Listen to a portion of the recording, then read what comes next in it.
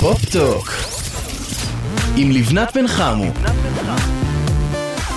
פופטוק. ככה זה מתחיל. זה היה צ'ינגל, נכון? פופטוק. יש עוד לפני, אתה יודע. יש עוד, כן. אבל הקול שלך, מקריין, פופטוק, זה ליגה אחרת לגמרי. חיים שלי.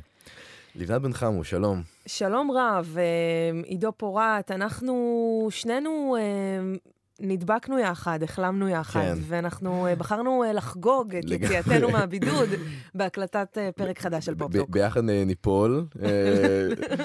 לא, איך זה ביחד? ביחד נשרוד לחוד ניפול. לחוד ניפול. כן. יפה, עידו, אני אוהבת מאוד את הרפרור הזה. שיר, פרד ומשול.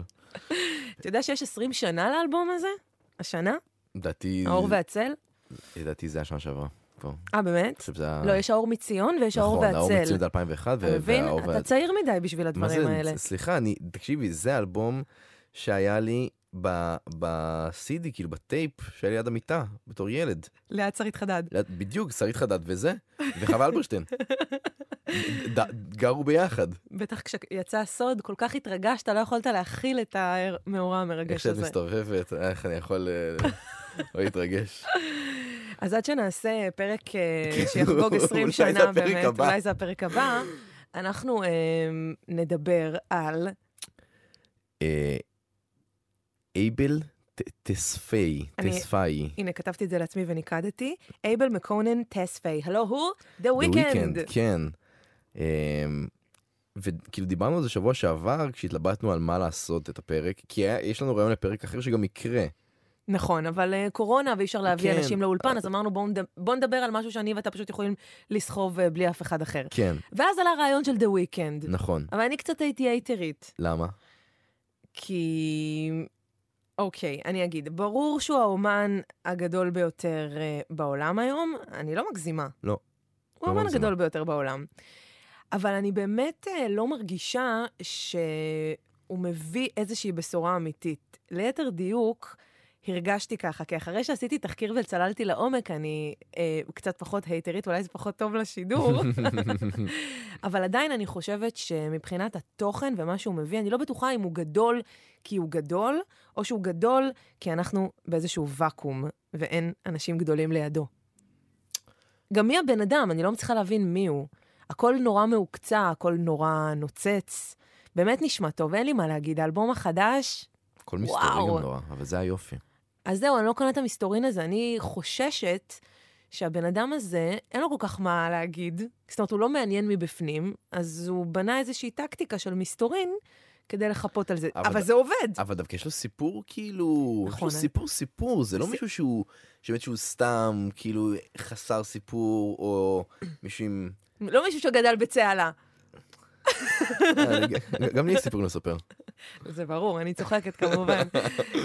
אבל כן, יש לו את הסיפור המרגש, מה שנקרא. אם היה הולך לריאליטי, היה במה לאחוז. וואו, אם היה בריאליטי, אימא'לה. שנתחיל לספר עליו קצת? בואי נדבר. אוקיי, הוא גדל בטורונטו. משפחה שלו עלתה מאתיופיה. עלתי ב-1980, הוא נולד ב-1990, כן? הוא בן 31, תכף 2. כן. צעיר ממני, בשנה. כן, מבוגר ממני ב5. האבא עזב בגיל צעיר, והוא נשאר עם האמא והסבתא. נכון, האמא שלו, אמא חד-הורית, אז היא הייתה צריכה לעבוד, ואז הוא גדל כזה ליד הסבתא, שהיא כל הזמן לקחה אותו גם לכנסייה האתיופית. נכון, והוא ממש גדל על ברכי התרבות והמסורת האתיופית, הוא עד היום מאוד מקדם את זה, הוא עומד מאחורי זה, זה לא שהוא מתבייש חלילה בעברו, הוא שם, הוא על זה. הוא גם הכניס את זה לתוך המוזיקה שלו, גם בתחילת הדרך, והוא מדבר אמהרית שוטף, צריך להגיד. כן, הוא למד אמהרית לפני שהוא למד אנגלית. יפה. והוא גם מדבר צרפתית, כי זאת השפה שהייתה בבית הספר, קנדה. נכון. קיצור, הוא מולטי בשפות. בדיוק, רב תרבותי. כמו שאני אוהבת. כן. עכשיו, הוא גדל בתקופת, כאילו, אתם, בואי נגיד, גדלתם על אותן השפעות מוזיקליות, נראה לי, את והוא. באמת? לא יודע אם בדיוק. אני מרגישה מוחמאת. אבל לא, R&B, כאילו, של סוף ה-90, תחילת ה-2000, זה דברים שאת מאוד מאוד אוהבת. נכון, עידו. כן. יש לנו כזה היכרות של איזה יומיים. עליה, מיסי אליוט, טימבלנד, פוג'י, כאילו... לורן היל כמובן. ה-R&B, בדגש על ה-R&B המלודי, כן? המלודי, החם, הדאון טמפו, לא... כאילו, בואי נגיד שמשם הוא גדל אחרי זה, זה הלך יותר לעולמות של 50 סנט שהוא מאוד אהב, ובגיל 11 או 12 הוא קצת הקדים את זמנו והתחיל לעשן וויד. וואי, זה גיל מוקדם להתחיל לעשן וויד. זה גיל מאוד מוקדם להתחיל לעשן, נקודה. כמובן שזה לא יסתכם בוויד. שם זה התחיל, אבל. כך זה מתחיל. תמיד זה מתחיל ככה. לא תמיד. מניסיון אתה מדבר. לא, דווקא לא. שמעת. כך שמעתי. כך שמעת. מקורות זרים. בקיצור, אבל הוא התפרע שם, זאת אומרת, התחיל בגיל 11 וויד, אבל זה הגיע גם לקוקאין. אבל זה כבר בשלב יותר מאוחר. בוא נגיד שבגיל 11-12 הוא התחיל לעשן וויד, ואז הוא התחיל גם לשמוע דברים כאילו אחרים, יותר כזה פינק פלויד ולד זפלין וג'ימי הנדריקס שהוא מאוד אהב. באמת? מאוד אהב. זה כאילו בתיכון, זה מסוג הדברים שהוא ממש כזה אהב לשמוע. איזה קטע, לא ידעתי את זה. כן, כן. זה גם, את שומעת כאילו הרבה גיטרות אצלו בשירים, ותביני מאיפה זה מגיע עכשיו. במיוחד בואי נגיד באלבומים הראשונים נדבר עליהם, אבל משם זה מתחיל. עכשיו, הוא היה די אאוטסיידר, הוא היה די בודד, הוא צפה המון בטלוויזיה, שזה דבר שמאוד ניכר אצלו עד היום. הוא מאוד מאוד מאוד אוהב טלוויזיה, מאוד אוהב סרטים, The Weekend. זה ניכר במוזיקה הסינמטית, אם אפשר לקרוא לזה ככה. מה זאת אומרת? סליחה, מה אתה מדבר לי פה בכל מיני ביטויים של אקדמיה? מה זה מוזיקה סינמטית? אני חושב שזו מוזיקה שהיא באווירה קולנועית, בכלים שנותנים איזושהי אווירה יותר כזאת גדולה, קצת אולי יותר אפלה, כי את מרגישה בסרט, קצת. אבל זה לא רק בגלל המוזיקה, זה בגלל כל המעטפת. נכון, אבל זה... הקליפים, הדמויות. נכון, אבל גם המוזיקה היא מאוד כזאת. נגיד, הוא אמר כשהוא עבד עם דאפט פאנק, אחת הסיבות שהוא נורא רצה לעבוד איתם, מעבר לזה שהוא אומר שהם אחת מהסיבות שבגללם כאילו עושה מוזיקה, זה כי הם עושים מוזיקה שהיא מאוד סינמטית באיזשהו אופן. ולא בלהיטים, פחות בלהיטים של דאפט פאנק, זה בשירים ביותר כאילו...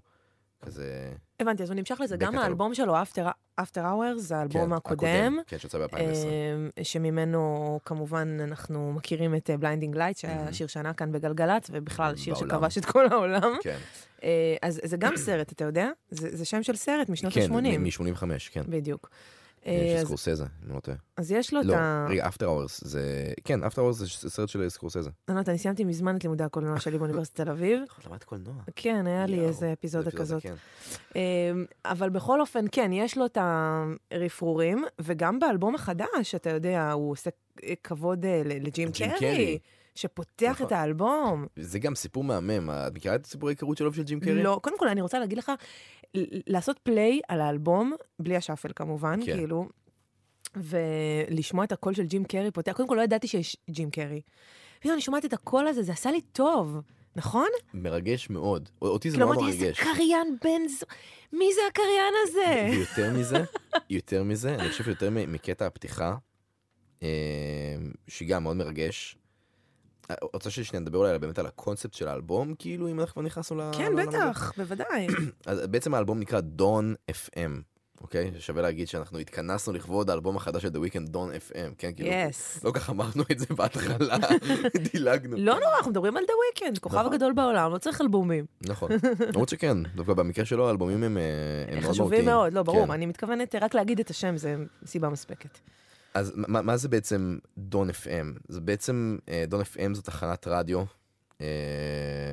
לא אמיתית כמובן, כן? שדה וויקנד המציא, התדר שלה זה 103.5 FM, ובעצם הקטע של התחנה הזאת, דה וויקנד כאילו אמר שהוא דמיין את הנהג, אוקיי, באוטו, נוסע ונמצא בין המוות לחיים שאחרי. וואו, זו הנסיעה אל העולם הבא. בדיוק. לא ידעתי את זה. בדיוק. אז אפשר להקריא את המשפט או שניים? כן. בעברית, כלומר. כן. אז האלבום נפתח ככה, ג'ים קרי אומר, אתם עכשיו מאזינים ל-103.5 FM, דון FM. כן. הייתם בחושך יותר מדי זמן. הגיע הזמן ללכת לכיוון האור ולקבל את הגורל שלכם בזרועות פתוחות. אוקיי, עכשיו הכל make sense. לגמרי. עכשיו, אני לא יודע אם זה אלבום על מוות, אוקיי? אני לא בטוח שהאלבום מדבר על מוות, כי הוא מדבר גם הרבה על אהבה, אבל זו אחת הסיבות שאני הכי אהבתי את האלבום הזה, ואני קצת נותן, אני כבר אגיד עכשיו למשפט שרציתי להגיד בסוף הפרק. אני הולך עם האלבום הזה כמה ימים כבר, במחשבות. אני נורא אוהב תרבות, כאילו שהולכת איתי אחר כך, סרטים ואלבומים. גורם לך לחשוב. לגמרי, זה הכי עושה לי את זה בעולם. וזה לא קורה יותר מדי, כאילו. שדברים באמת כאילו הולכים איתי, ויש משהו בטח לא בתקופה הזאת. בדיוק. היה איזה סרט לא מזמן שראיתי, שכזה הלך איתי כמה ימים. לא, במוזיקה נגיד. במוזיקה זה כמעט ולא קורה. לא קורה כבר. והאלבום הזה הולך איתי כמה ימים, והוא ממש כאילו מאלץ אותי לחשוב. זה לא אלבום של האזנה ראשונה. איזה יופי. כדי להבין את כל העומק שלו. מדהים. כן. אגב, לא חייב באמת לחשוב רק על המובן הזה של מעבר לעולם הבא. לפעמים זה פשוט מטאפורה לאיזושהי טרנספורמציה. בדיוק. אז זאת כאילו אולי גם כזה, זה אולי גם אחד הדברים שדה וויקנד רצה להגיד, כי הוא עובר לאיזשהו שלב אחר. בדיוק. הוא קצת התקדם, הוא כאילו, אני חושב שאולי שווה עכשיו רגע לחזור אחורה, כדי להסביר מאיפה הוא עובר מאיפה הוא מתקדם, לגמרי. בדיוק. אז עצרנו בגיל כאילו, כזה בתיכון, שהוא היה כזה המון בטלוויזיה והמון בסרטים, וג'ים קרי שעוד נחזור ונדבר עליו. אבל בגיל 17 הוא נשר מבית הספר, דה וויקנד, אוקיי? נכון, זה בעצם המקור על שם שלו, כי הוא יצא לחופשת סוף שבוע, ולא חזר מעולם. חלום של כל תלמיד. כמובן גם צריך להגיד שיש עוד איזה הרכב קנדי שקוראים לו דה וויקנד, ובגלל זה לא קוראים דה וויקנד בלי ה-E שלפני ה-D. דה וויקנד. כן. אז בעצם בגיל 17 הוא נשר בית ספר ועזב את הבית, אוקיי? אמר לאמא שלו שלום, הוא אמר שברגע שהוא אמר לה ביי, זה היה לה את המבט הכי מאוכזב, הכי כואב שהוא ראה בחיים. בן יחיד. בן יחיד. הוא ושני חברים, אוקיי, עברו לבית אחר בטורונטו, חדר שנה אחד, אוקיי? גרו שלושתם ביחד, ופשוט חיו כמו שלושה בני 17, כאילו בלי הורים, בלי מסגרת. בלי עתיד, בלי תקווה, בלי חלום. בדיוק. לא, חלום היה. חלום היה. עתיד לא ממש, וגם תקווה לא בטוח. הם גרו כזה שני רחובות מכזה אזור של ברים, והם פשוט היו כאילו, לפי מה שהוא מספר, המלכים של הרחוב, כאילו כולם הכירו אותם, והם עושים מלא סמים. מלא. כאילו פטריות וקוק כמובן, וקטמין, וכאילו עושה הכל מהכל, והוא התמכר לתחושה של ההיי. כאילו, הוא טוען שאולי מכור לסמים. הוא היה מכור לתחושה, אבל נראה שזה קצת להיות מכור לסמים. כן, מילים יפות להגדיר דברים. אז באמת חיו כאילו חיים של מסיבות, של סמים, של סקס, של דיכאון ומלנכוליה. הכל נוכח במיקסטפים הראשונים שלו. לגמרי. יש לו 3 כאלה, נכון? ומאוחר יותר הוא גם איחד את 3 המיקסטייפים נכון, זה טרילוגיה. טרילוגיה. טרילוגי. אני רק אגיד שכאילו בין לבין הוא כאילו גנב, כי ככה הוא חי, וכאילו היה די קצת בפשע, לא בפשע, כאילו הארדקור נראה לי, אבל כאילו קצת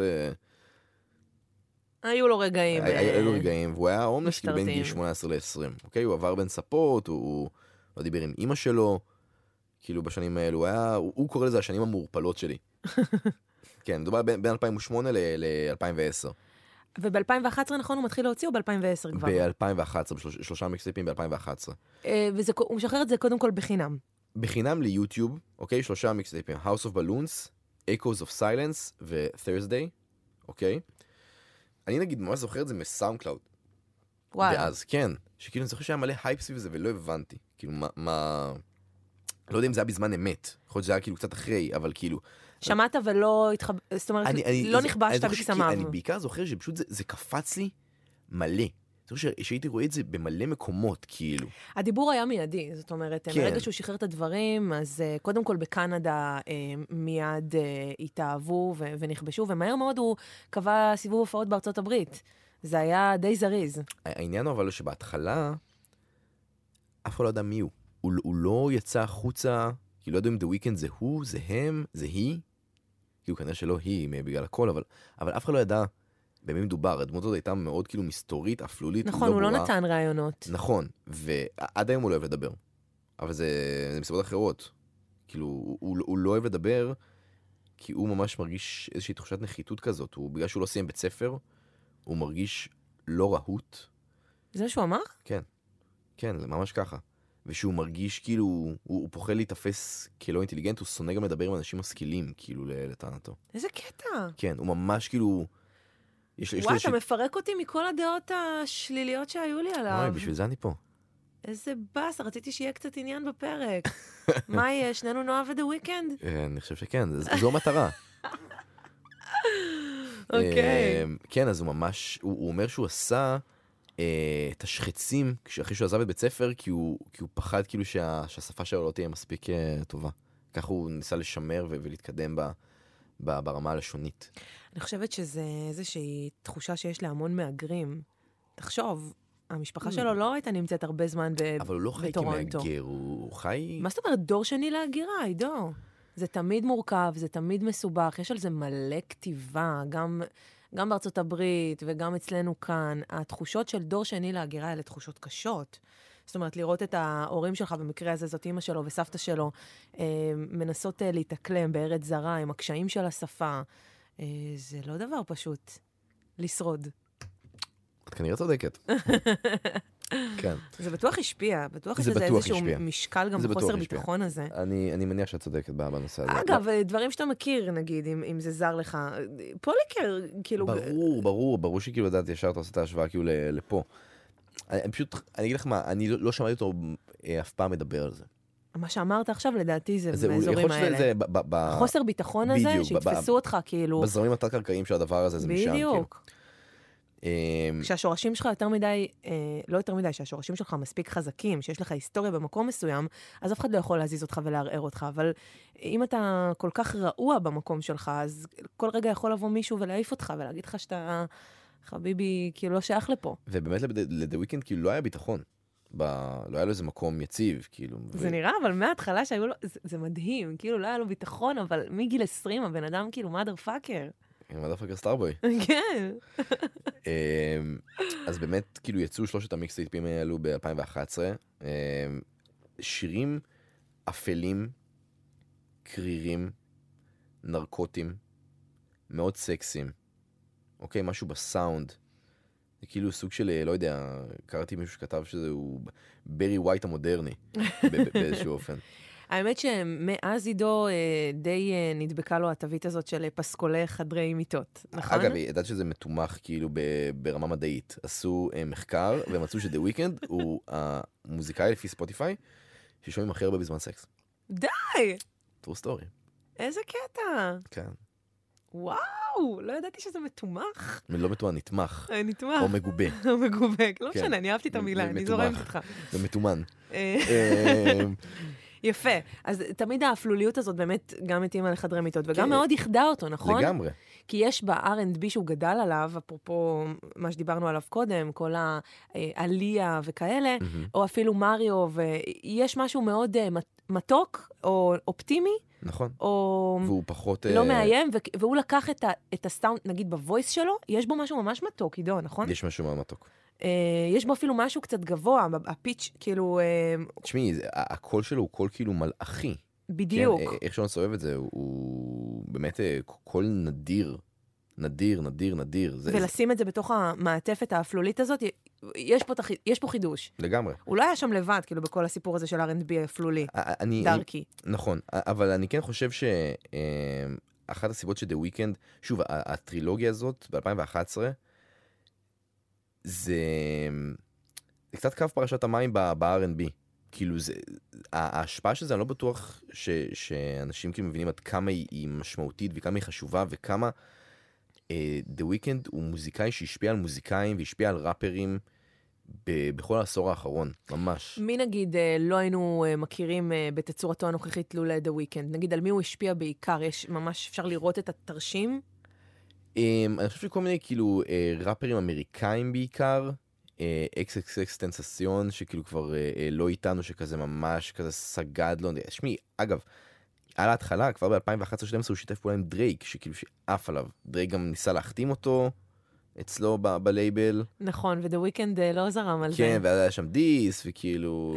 צריך להגיד שיש ביניהם אחוות קנדים. כן. אחוות שחורים, אחוות קנדים, ודה וויקנד, אתה יודע, זה קטע, צריך להיות עם ביצים בשביל לסרב לדרייק. אבל הוא כן שיתף איתו פעולה, וויתר, כך הוא טוען, על קרדיט. היה באמת דיס רציני. כן. אבל לא רק הוא עף עליו, לא רק דרייק. לגמרי. טיילור סוויפט אירחה אותו בהופעה גדולה באצטדיון, בניו ג'רזי, וריאנה, הוא חימם אותה אחרי כמה שנים שהוא התחיל. הוא חימם את ג'סטין טימברלייק, כאילו בהתחלה, ממש אחרי כזה שנה-שנתיים. חימם את ג'סטין, ג'סטין ירצה לחמם אותו. בדיוק. עכשיו, אני חושב שכאילו החשיבות של, ובעיקר החדשנות של וויקנד אז הייתה גם משהו בליריקה שהיא אינטנסיבית, שמדברת על אורח חיים הולל, על סקס, על סמים, על מסיבות. מה, אתה רוצה להחמיא על זה?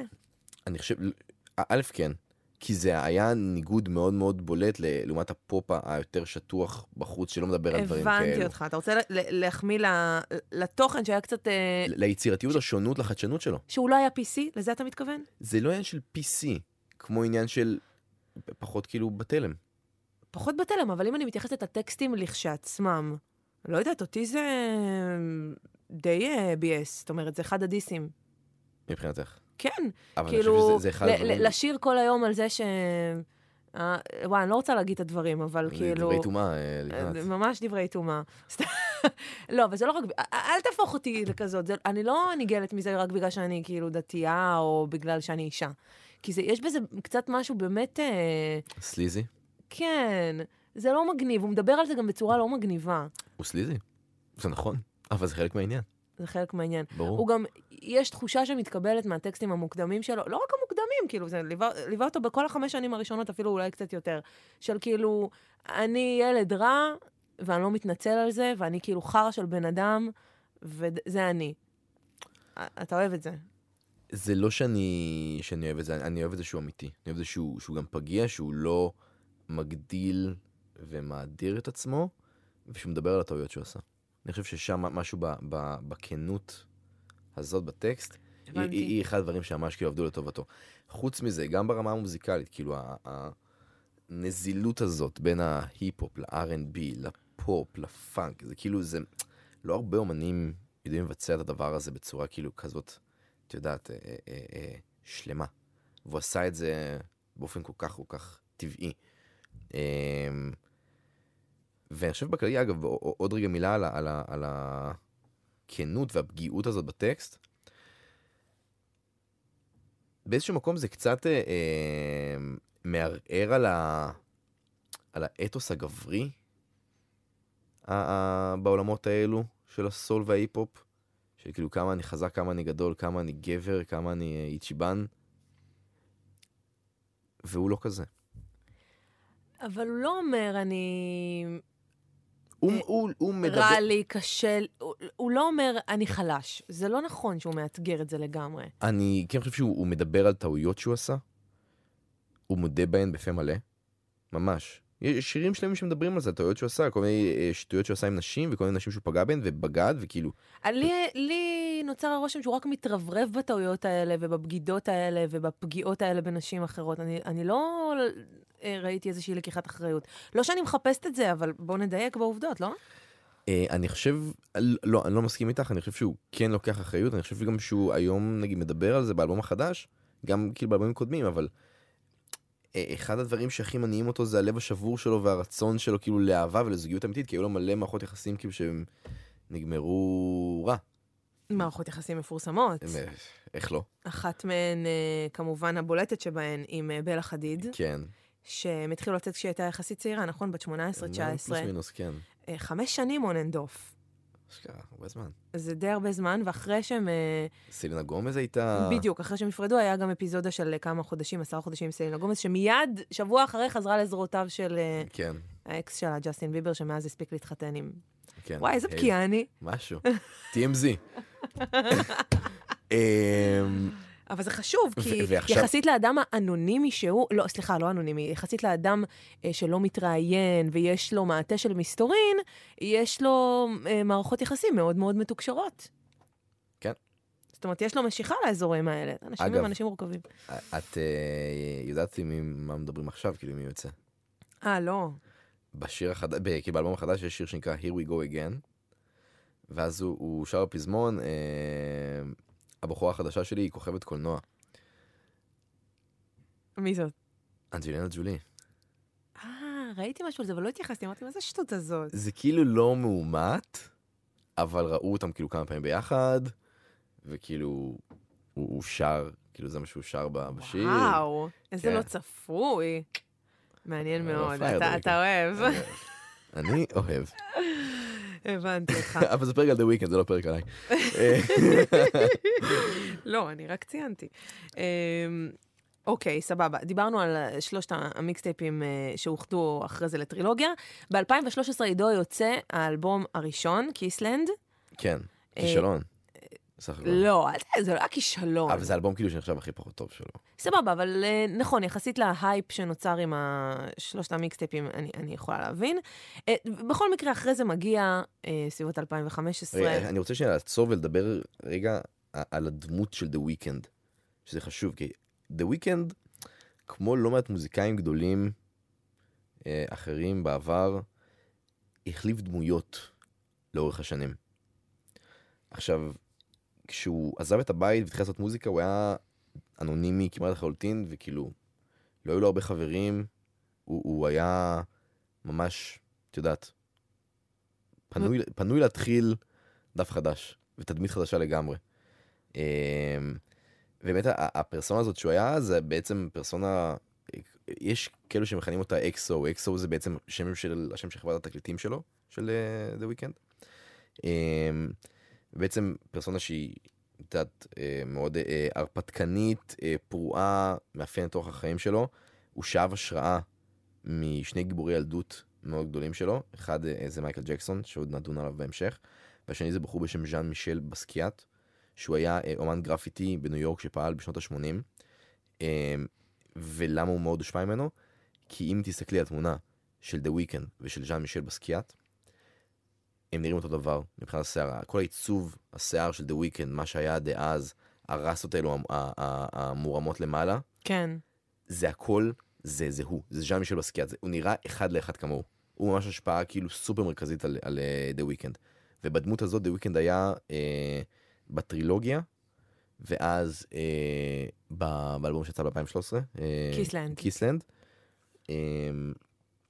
עד 2015 בערך. אוקיי, ואז אנחנו נחשפים ל-The Weeknd בתצורה שרוב הציבור מכיר אותו בעצם עד היום. זאת אומרת, מאזור 2015. עם לעיתים ממש ממש גדולים שיצאו בתקופה הזאת. קודם כל, 2015 הוא עושה דואט עם אריאנה גרנדה, אחד מתוך 3 עד כה. Love Me Harder.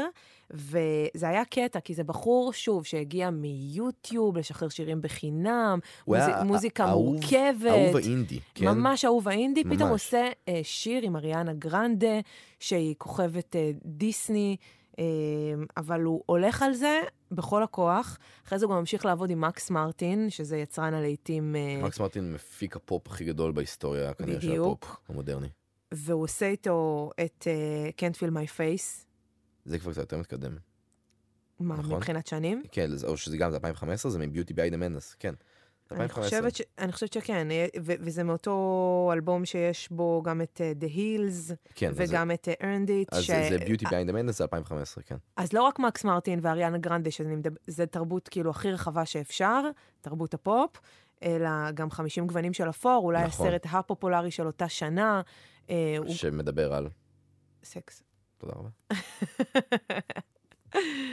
אז The Weeknd הולך על כל הקופה, כאילו באיזשהו שלב יש איזו תחושה שהוא אומר, אני סיימתי להיות כוכב אינדי, אני רוצה לכבוש את העולם.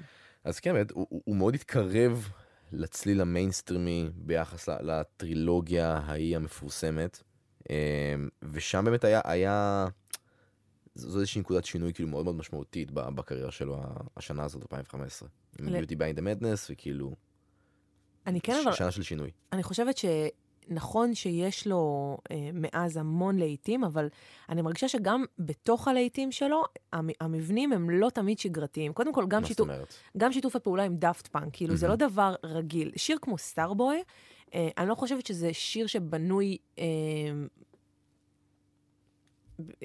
כלהיט רגיל. זאת אומרת, אני חושבת שכן יש בו משהו מאוד אלטרנטיבי, ואני כן חושבת שהוא הצליח להביא את האלטרנטיב לתוך המיינסטרים. שיר כמו Can't Feel My Face, שזה אגב אחד השירים האהובים עליי ביותר בעולם, התפקיד של הבאס שם זה, אני לא מפסיקה להתרשם באמת, מהבנייה של השיר הזה, זה ממש גאונות בעיניי, להתחיל נורא נורא גבוה, נה נה נה נה נה נה נה נה, ואז רציתי שתמשיכי. הפזמון, ואז הפזמון הוא נמוך, נכון? טם טם טם, והבאס הוא הכוכב, הבאס הוא הפזמון. אני מרגישה שיש פה איזושהי מידה של חתרנות, אני לא אגיד אלטרנטיב לגמרי, אבל יש פה מבנים לא שגרתיים של לעיתים. אבל באמת אצל The Weeknd הגרוביות והפאנקיות שמתבטאות בבאס, זה כאילו זה דבר שהוא מאוד מהותי במוזיקה שלו, לא רק פה. זה אומנם יכול להיות שהתחיל יחסית בקנט פיל מי פייס, אבל זה נוכח, את יודעת, מאז ועד היום, או נגיע לזה, באמת, אגב, השיתוף פעולה עם דאפט פאנק, כן? עם כמה אומנים דאפט פאנק שיתפו פעולה? לא הרבה בכלל. מעט מאוד. מעט מאוד מאוד. ודווקא איתו כן. כן. היה שם רצון. היה שם איזה רצון. שזה מרשים מאוד. מאוד, הכי בעולם. הכי בעולם. אגב, אני רוצה לדבר, אם דיברנו קודם על הפרסונה של אקסו, אז באמת בסטארבוי שיצא ב-2016, The Weeknd הרג את פרסונת האקסו והחיה את הדמות החדשה באמת של סטארבוי, כדי לעשות באמת התחלה נקייה. הוא מחק את האינסטגרם, כאילו הוא מחק את כל התוכן מהאינסטגרם, והשאיר כאילו דף נקי, ובאמת הדמות החדשה הייתה ניגוד מוחלט לאקסו, כי זה נורא בלט בזה שהוא הסתפר. נכון. שזה ממש כאילו... הוא הוריד את הרסטות האלה של הקוקו. בדיוק, כולם אמרו לו, אל תעשה את זה, זה הקטע שלך, וכאילו... כמובן שהוא הלך על זה וזה, את יודעת. ממש כאילו... זה הוכיח את עצמו. ואגב, עוד משהו, הוא ביטל את טור ההופעות של Beauty Behind the Madness, של האלבום שלפני, כי הוא רצה להתרחק מזה. זה היה אמור לצאת, הטור היה אמור להיות די בסמיכות לאלבום החדש. די. והוא ביטל את הטור. כן. ואז גם הוא התחיל להתעסק יותר במוזיקה האלה, כאילו של סינטים, כאילו, ואלקטרוניקה של ה-80s. מה שלימים מתפתח בטירוף באפטר אאוורס, שיצא ב-2020, בליינדינג לייטס. כן. לא, דון FM זה לגמרי המשך ישיר לאפטר אאוורס. לגמרי, התפתחות טבעית. אבל שם זה התחיל. שם זה התחיל. ואגב, דאפט פאנק, כאילו שהיו שם, הם לגמרי נתנו את הגיבוי והכלים לדבר הזה. נכון. אז רגע, איך אני מאפיינת את הדמות שלו החל משיתוף הפעולה עם דאפט פאנק, חוץ מזה שהוא הסתפר? יש בה הרבה מאוד אלימות. יש את הקליפ של סטארבוי, נכון. שהוא לוקח את הצלב הזה, נכון? והוא מתחיל להרוס שם את מה שהוא לא הורס. הוא מאוד אוהב כאילו להרוג את עצמו, כאילו כאילו גם בקליפים, והתעסק באלימות. נכון, הוא אחד האומנים הכי אלימים בקליפים. לגמרי. משהו מאוד וולגרי ב-The Weeknd. נכון, יש בו משהו שמאוד נמשך לאזורים האלה. כן, הדארקים, דון FM, כן, זה שוב, האלבום שאולי מדבר על מוות, אולי לא, אנחנו לא נדע נראה לי לעולם, אבל זה שם, זה מאוד בזה. הוא מאוד מאוד בזה. יש תמיד משיכה גם לאזורים של הרס עצמי. קודם כל צריך להגיד, אפשר כבר לעבור הלאה לדמות הבאה שלו עם החליפה האדומה? את רוצה? אפשר, זה... יאללה, בוא. אבל דעתי זה מפה עד סוף הפרק, כאילו לדבר על החליפה האדומה.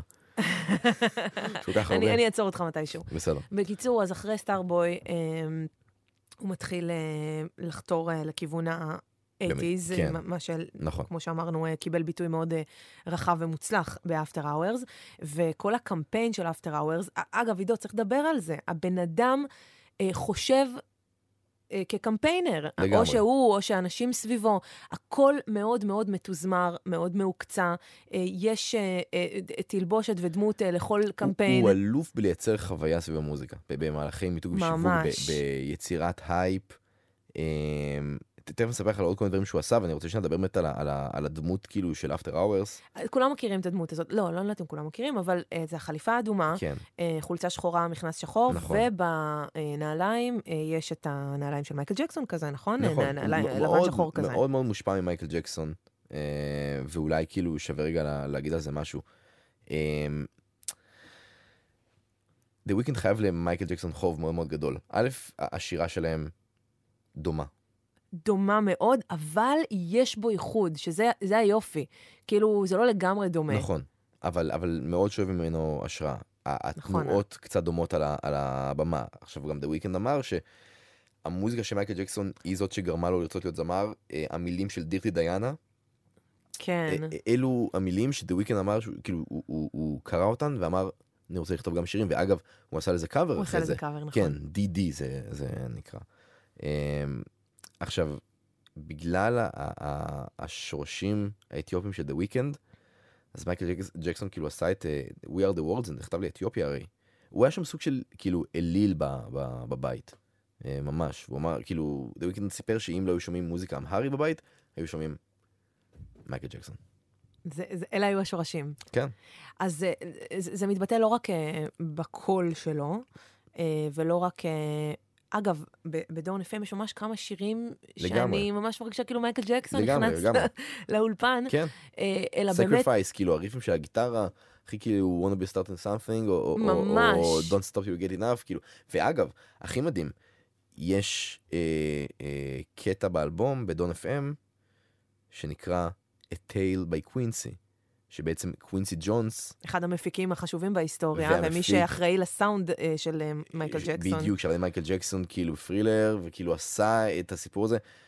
כאילו, קווינסי ג'ונס שם באלבום מדבר, מספר, כאילו, גם טרק מדהים על איך חוויות משפחתיות והורים דפוקים הורסים לך מערכות יחסים כשאתה מתבגר.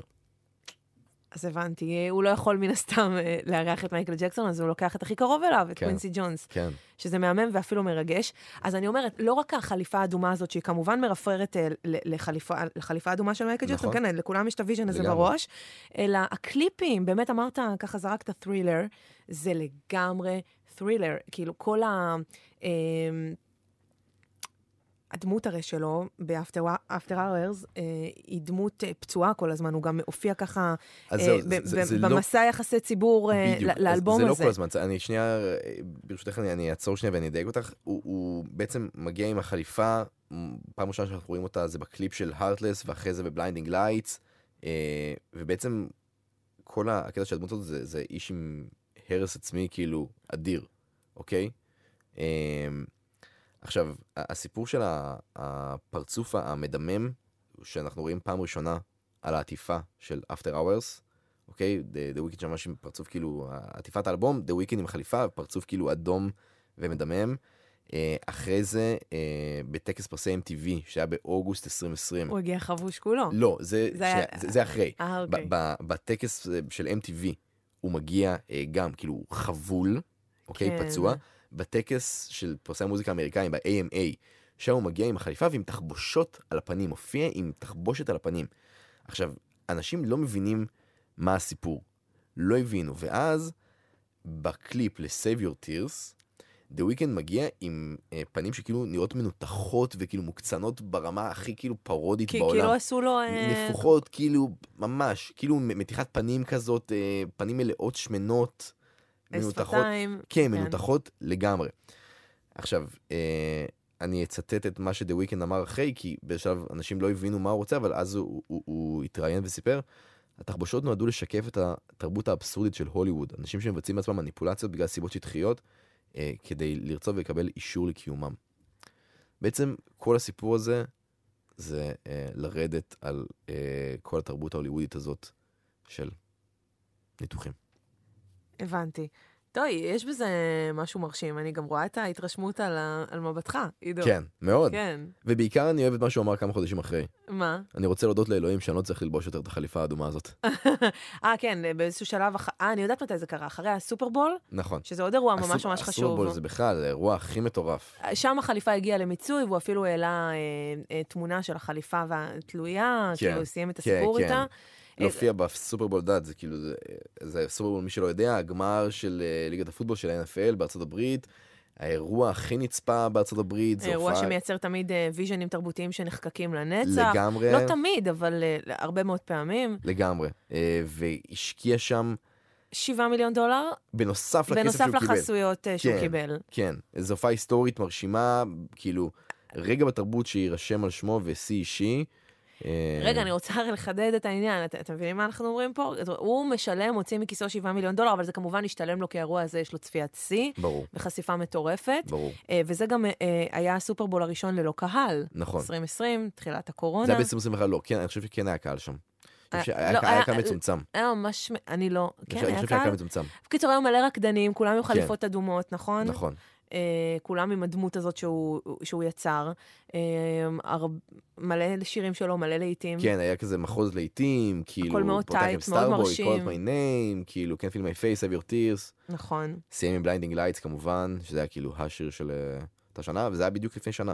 עוד רגע סופרבול 22, ב-13 בפברואר, וזה ממש מעניין, כי מופיעים. את יודעת מי מופיע? לא. מוכנה?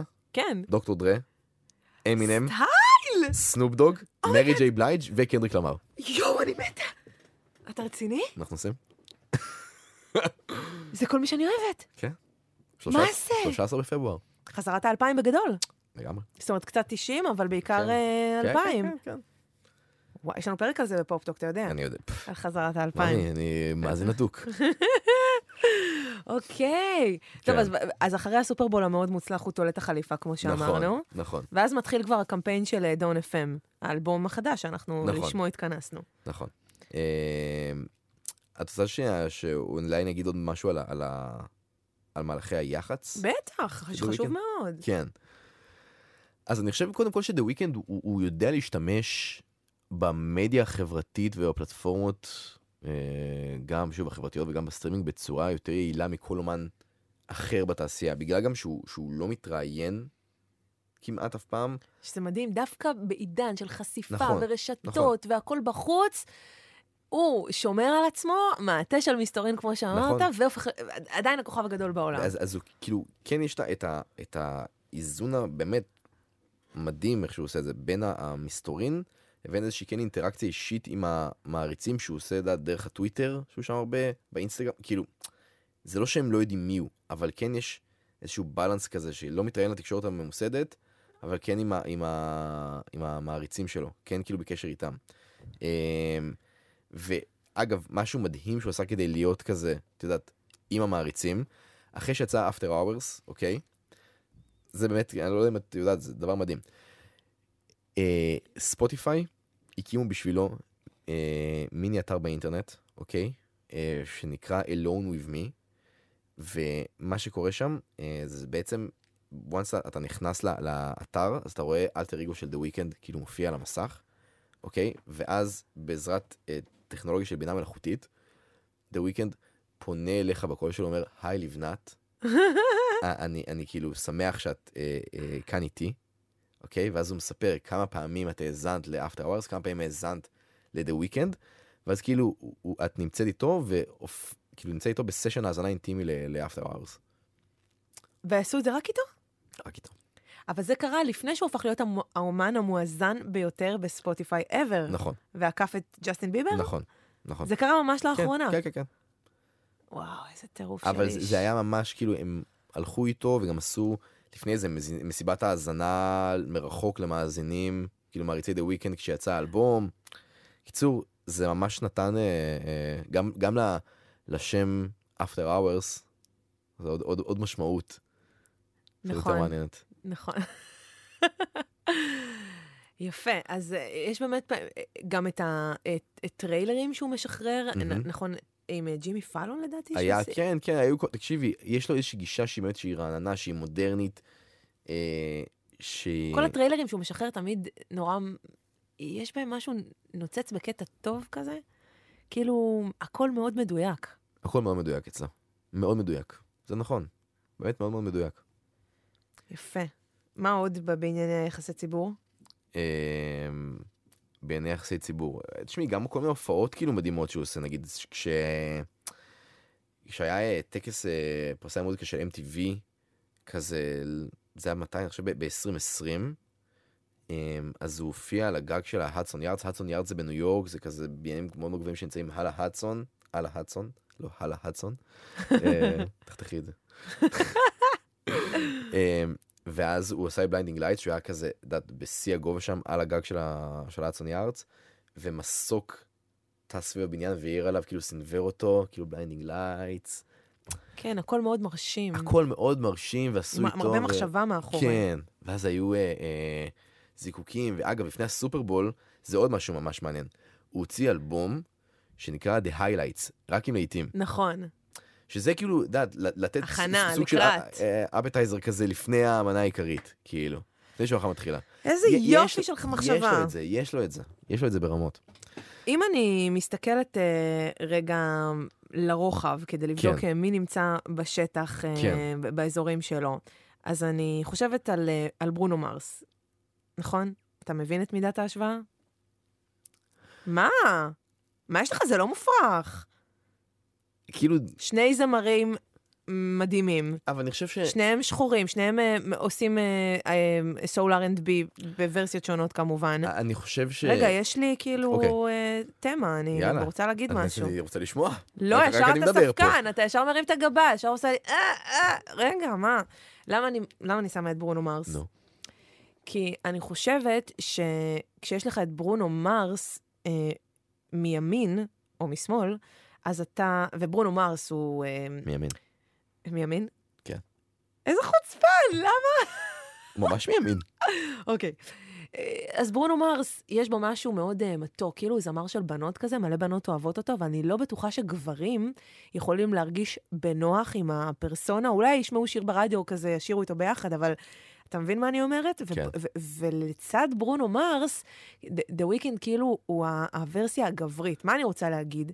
שאולי...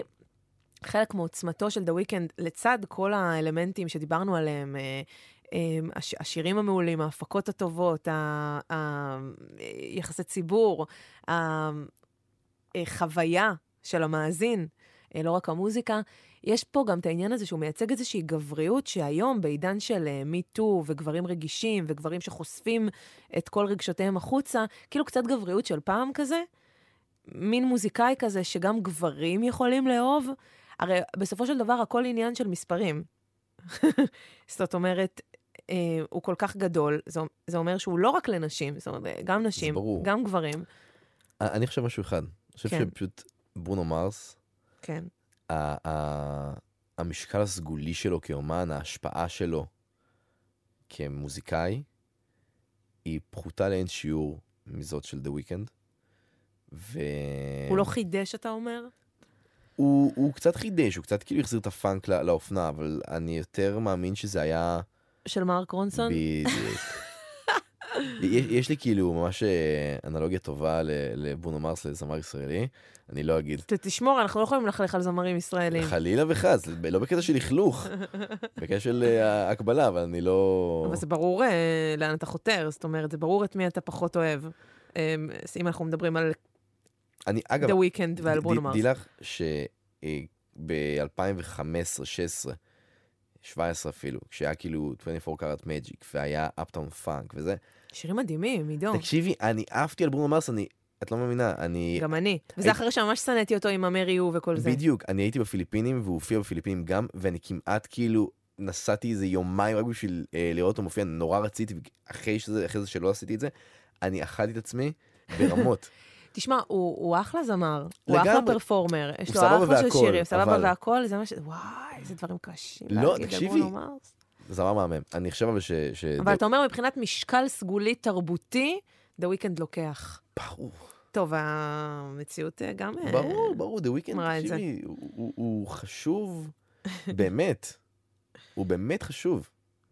הוא באמת חשוב. אז נגיד אם אני רוצה לסכם את המורשת התרבותית שלו עד כה, אז טוב, לצד כל מה שאמרנו, אבל מבחינה מוזיקלית אני מדברת, זה האפלוליות הזאת, הדארקיות של ה-R&B, זה על שמו? זה דארקיות, זה כל הסאונד של ה-R&B בעשור האחרון, זה רשום על שמו. כן. זה השילוב הזה של הגרוב עם האלקטרוניקה, עם החזרה ל-80s שאנחנו רואים עכשיו כל כך כאילו באופן בולט. הוא מוביל הטרנד, כאילו. הוא עושה את זה הכי טוב. ולכן זה היה מוזר מאוד שלא לומר מטמיע, שלא לומר what the fuck, שבגרמי התעלמו ממנו. בדיוק, זה אגב אחת הנקודות כאילו שהכי שרפו לו. שרפו לו בגלל שהוא נורא רצה למצוא חן. בדיוק. כבן של מהגרים. בדיוק. הוא רצה להתקבל. כל הכבוד לך, איך קישרת. מה יש לך? מה? זה בדם שלי, הדברים האלה.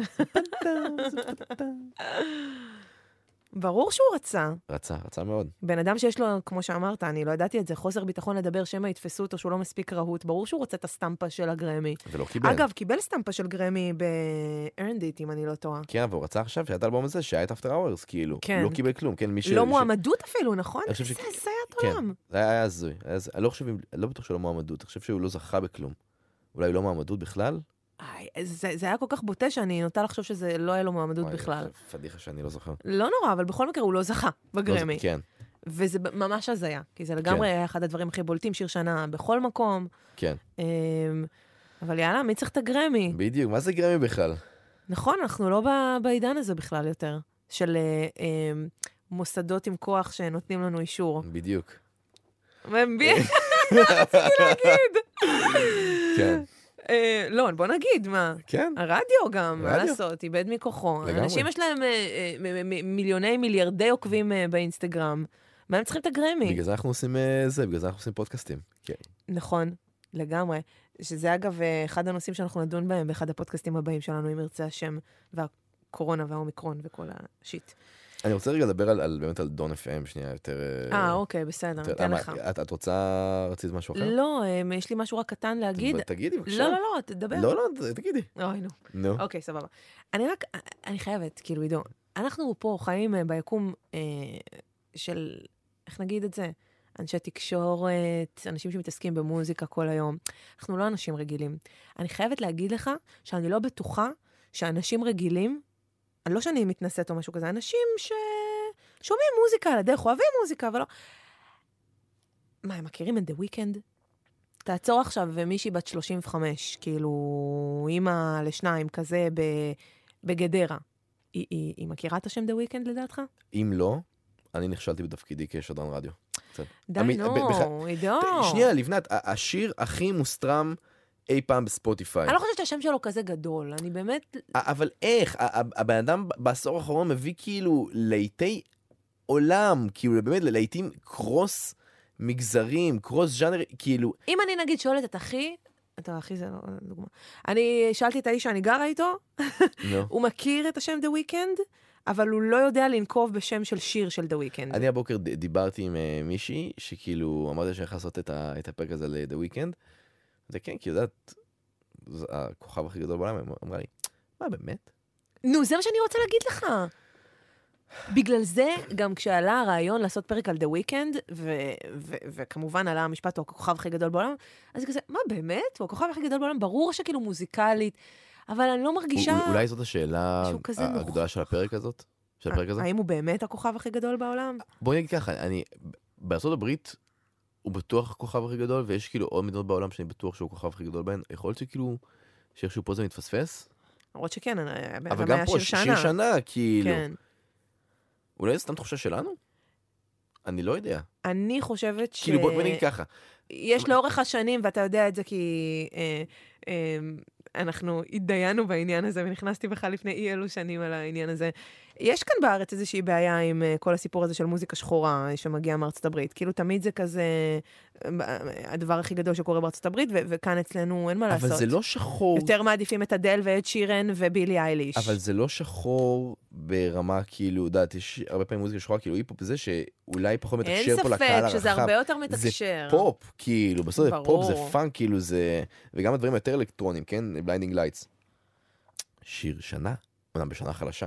אבל שיר שנה. אבל תשמע, זה לא כמו ריאנה, ביונסה, זה לא בשמות האלה שכולם מכירים. אני לא יודע, אני דיח שכאילו... עידו, אתה לא מבין על מה אני מדברת. נו, בכלל, אתה יכול להגיד The Weeknd וביונסה באותו... בסדר, אני לא אגיד ביונסה. שנייה רגע, תקשיבי. זה באמת לא פייר, גם יש לה יותר קילומטראז'. תקשיבי רגע, אני חייב להגיד לך משהו. ג'סטין ביבר. אני חייב להגיד לך משהו. אני, כאילו, אתה אומר את הדברים האלו, ואני כאילו רוצה מאוד להישאר איתן בדעתי, למרות שאני יודע שיש כאילו ממש בדברייך. אני לא עוצם את העיניים, אני קצת... אני רוצה לעצום את העיניים. אני לא יכול כמובן. אבל לא יודע. אולי זה מסוג הרגעים שאני אומר, אנחנו לא בהכרח כאילו מבינים את כל רכשי הקהל. זה ודאי, אנחנו אף פעם לא לגמרי מבינים. בסוף אני כן רואה נתונים, כן, הנתונים שיש לי, שזה שיר שנה פה, ואגב, כן, גם בכל מיני מקומות אחרים שלא נזכיר את שמם, אבל כל מיני תחנות אחרות, כן? זה היה כאילו שיר השנה בשלושת תחנות המוזיקה בישראל, כן? זה כאילו כל האתרים, כל הזה... אוקיי, בסדר. מה רצית להגיד על דון FM? כמה דברים. קודם כל... מכין נאום, וואו, זה נשימה לקחת. כי יש לי הרבה מה להגיד. יס. דבר. זה אלבום ששוחרר כאילו באופן די פתאום יהודיע שהוא משחרר, וכאילו כמה ימים אחרי זה יוצא. עם ויז'ן של The Weeknd מבוגר. בדיוק, שזה גם מעניין, תכף נדבר על זה. עכשיו, שוב, אז כמה זה בקטנה קודם. מה זה תכף? זהו, נגמר הפרק, הפרה, זה תקתק. וואלה, כבר מאוחר. צריך לך, דפוק שעון. אז זה אלבום קונספט, כאילו, כמו שאמרתי, צריך פה כמה האזנות, ואגב, הקונספט אהוב, תחנת רדיו, כן, אנחנו אוהבים אלבומים כאלו, להלן רדיו בלבלה וכולי. עכשיו, לפני הכל, לא חושב שהזכרנו את זה מספיק. דיברנו הרבה על המסביב, על העטיפה, על הדמות, על היח"צ. לפני הכל, מה צריך? שירים. אבל לא רק שירים. שירים פצצה. איזה שירים פצצה יש פה? לעיתים לוהטים, מרימים, כיפים, עשויים בצורה באמת עדכנית וטובה. מאלף. אוקיי? וואי, דיברתי עם מישהו שאני מעריכה את דעתו, ואמר לי, אני לא בטוח שיש שם מספיק לעיתים כמו בעבר, כאילו, של The Weeknd. מה פתאום? יש פה ים לעיתים. אגב, מבחינת לעיתים, זה אלבום כאילו קצת יותר חלש מ-After Hours, כן? סבבה, אין אולי איזה בליינדינג לייטס, אבל נגיד גזולין. איזה שירים שודרים בגלגלץ? בגלגלץ. של האלבום? יש את Take My Breath. Take My Breath ששודר, ועכשיו משודר Sacrifice. אוקיי. ונראה אבל מה גזולין? גזולין גם צריך להיות משודר. אולי אחר כך, רגע, רק הכנסנו עכשיו את זה. אבל הנה, כבר יש לך פה כמה וכמה. אני אגיד לך מה, תסתכלי רגע על After Hours, אוקיי? אני רוצה להקריא לך. יש Blinding Lights, In Your Eyes, Save Your Tears. אוקיי. זה כאילו... מגה לעיתים. כל אחד. מגה לעיט. איך אני לא אוהבת את Save Your Tears? אני גם לא. רציתי להגיד את זה. אני גם לא אוהב את השיר הזה. אני לא אוהבת את השיר הזה. עכשיו, באמת, שוב, השירים הטובים, בסוף, את יודעת את זה כמוזיקאית. זה הבסיס להכל. זה הבסיס להכל. אם אין לך שירים טובים, כאילו...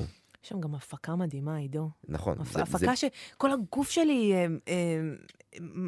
פשוט מרגיש את השיר. זה כאילו, הגוף נכנס לאיזשהו בום. כאילו, אתה לא יכול להתעלם מזה. נכון, את מכירה את המונח, זה מונח כאילו מהנצרות, כור המצרף? כן, אני מכירה. זה המקום הזה שבו ממרקים את הנשמה, כן. ומחליטים... בין לבין. מחליטים מי ימינה, מי שמאלה, כן? מי גיהנום, מי גן עדן. ודה וויקנד התראיין ואמר שהוא רצה לעשות מסיבה בכור המצרף.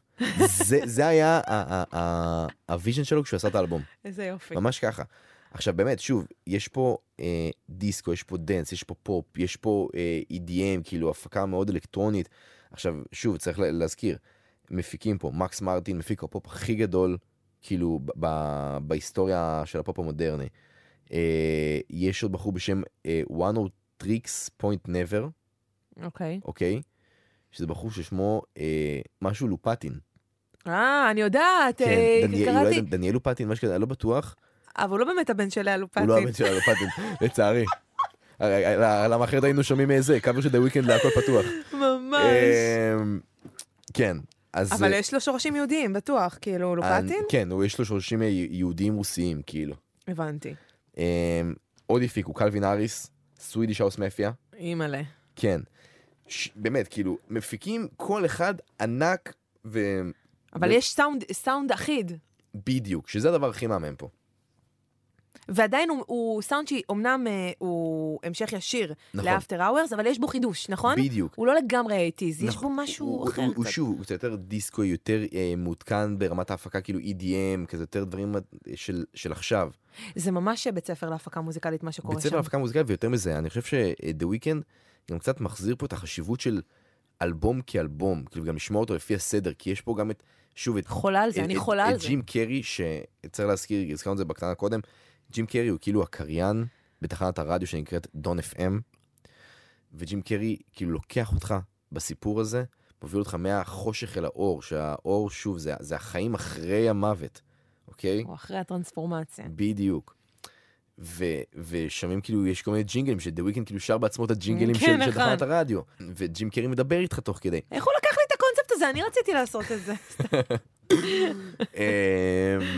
אז שוב, יש פה איזשהו סיפור שהוא מספר, ושווה נורא לשמוע את האלבום הזה שוב כחבילה. אני שמעתי אותו אתמול, דעתי זה 4 פעמים לקראת, וזה כל האזנה אתה מגלה עוד איזה רובד, עוד איזה שכבה. יופי, אני חושבת שניתן לסכם שבסופו של דבר גם אני הצטרפתי אליך לעדת המעריצים. לא, אני לא מעריצה. אני עשיתי את שלי. התחלתי בהייטריות, ובאמת סיימתי כמישהי שמעריכה מאוד את וויקנד. רק צריך להגיד לי שהוא עם שורשים אתיופיים, ושיש לו פחד לא לצאת רעות, וזהו, נגמר הסיפור. סתם, לא נכון. אנחנו באמת סקרנו פה למה נעריך אותו. אני רוצה להגיד עוד שני דברים אחרונים. כן, אוקיי. באמת אחרונים. בסדר, נו, די, אני יודע שאת רוצה כבר חומוס. די, רגע, חכי. מה הקשר של ג'ים קרי, אוקיי? לסיפור. אוקיי. כן, זה סיפור יפה. הם בשנה האחרונה הפכו את חברים טובים. איך שהם התחילו להתכתב. ואז לא משנה להיות חברה של ג'ים קרי. ואז מהר מאוד הם גילו שהם שכנים, הם גרו במרחק של 2 בניינים אחד מהשני. גדול. ויותר מזה שהם זוג סוטים, למה? כי לשניהם יש טלסקופים. והם גילו שהם משקיפים אחד על השני עם טלסקופ מהחלונות, כאילו כל אחד מהדירה של השני. וואו. ממש ככה. ככה הם כאילו התחילו להתכתב, ואז גילו שהם כזה ממש שכנים ומשקיפים אחד על השני. ואז ביום הולדת 30 של וויקנד, שנה שעברה, מה הוא עושה בבוקר יום ההולדת? מה את עושה בבוקר יום ההולדת שלך? הולכת בטח עם בעלך, כן, לאכול ארוחת בוקר, אולי עם, לא יודע, עם אמא שלך, כזה. אוקיי. ג'ים קרי אסף את וויקנד, והלכת לאכול ארוחת בוקר. סיפור אמיתי. עכשיו, אני רוצה שנחזור אחורה למי שכאילו שרד איתנו את כל הזמן הזה. דיברנו על האהבה הגדולה של וויקנד לסרטים. הוא אומר שהמסכה, זה הסרט הראשון שהוא ראה בקולנוע, המסכה כמובן ג'ים קרי משחק שם, אדם נחמד שיש לו אלטר אגו קריקטורי, שזה קצת וויקנד. לגמרי. מה אם שמש נצחית בראש צלול, הוא לא ראה את הסרט? יכול להיות שהוא ראה, הוא לא דיבר עליו, הוא מדבר על המסכה. ועוד משהו אחד שאני רוצה להגיד ככה לסיום, שוב על מה האלבום הזה מדבר, האם זה באמת, האם זה מוות, האם זה השינוי הזה שעובר בחיים כאדם שחי חיים מוללים ואולי אומר ביי ביי לחיים האלו ומתקדם הלאה, אולי את קראתי איזה כתבה שדיברה על זה שאפטר אאוורס כאילו זה היה הריפוי של האדם, כאילו מדבר על המסע של האדם, ודון FM זה המסע של הנשמה שלו. החוצה.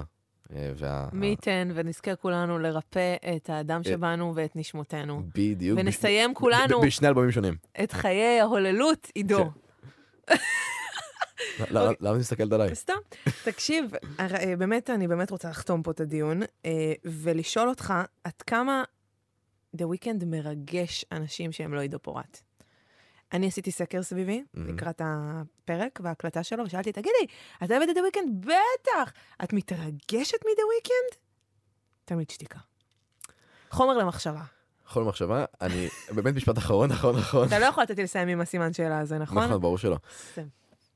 אתמול בלילה, שוב, אמרתי, חשבתי עד נורא מאוחר, וקראתי וכתבתי, וב-2 בלילה, שמעתי את האלבום עוד פעם, והבנתי שזה לא רק, בטח יהיה האלבום אולי הכי טוב של השנה הזאת, אחד מהטובים, אלא אלבום פופ מהטובים שאני שמעתי, ואלבום שילך איתי שנים ארוכות.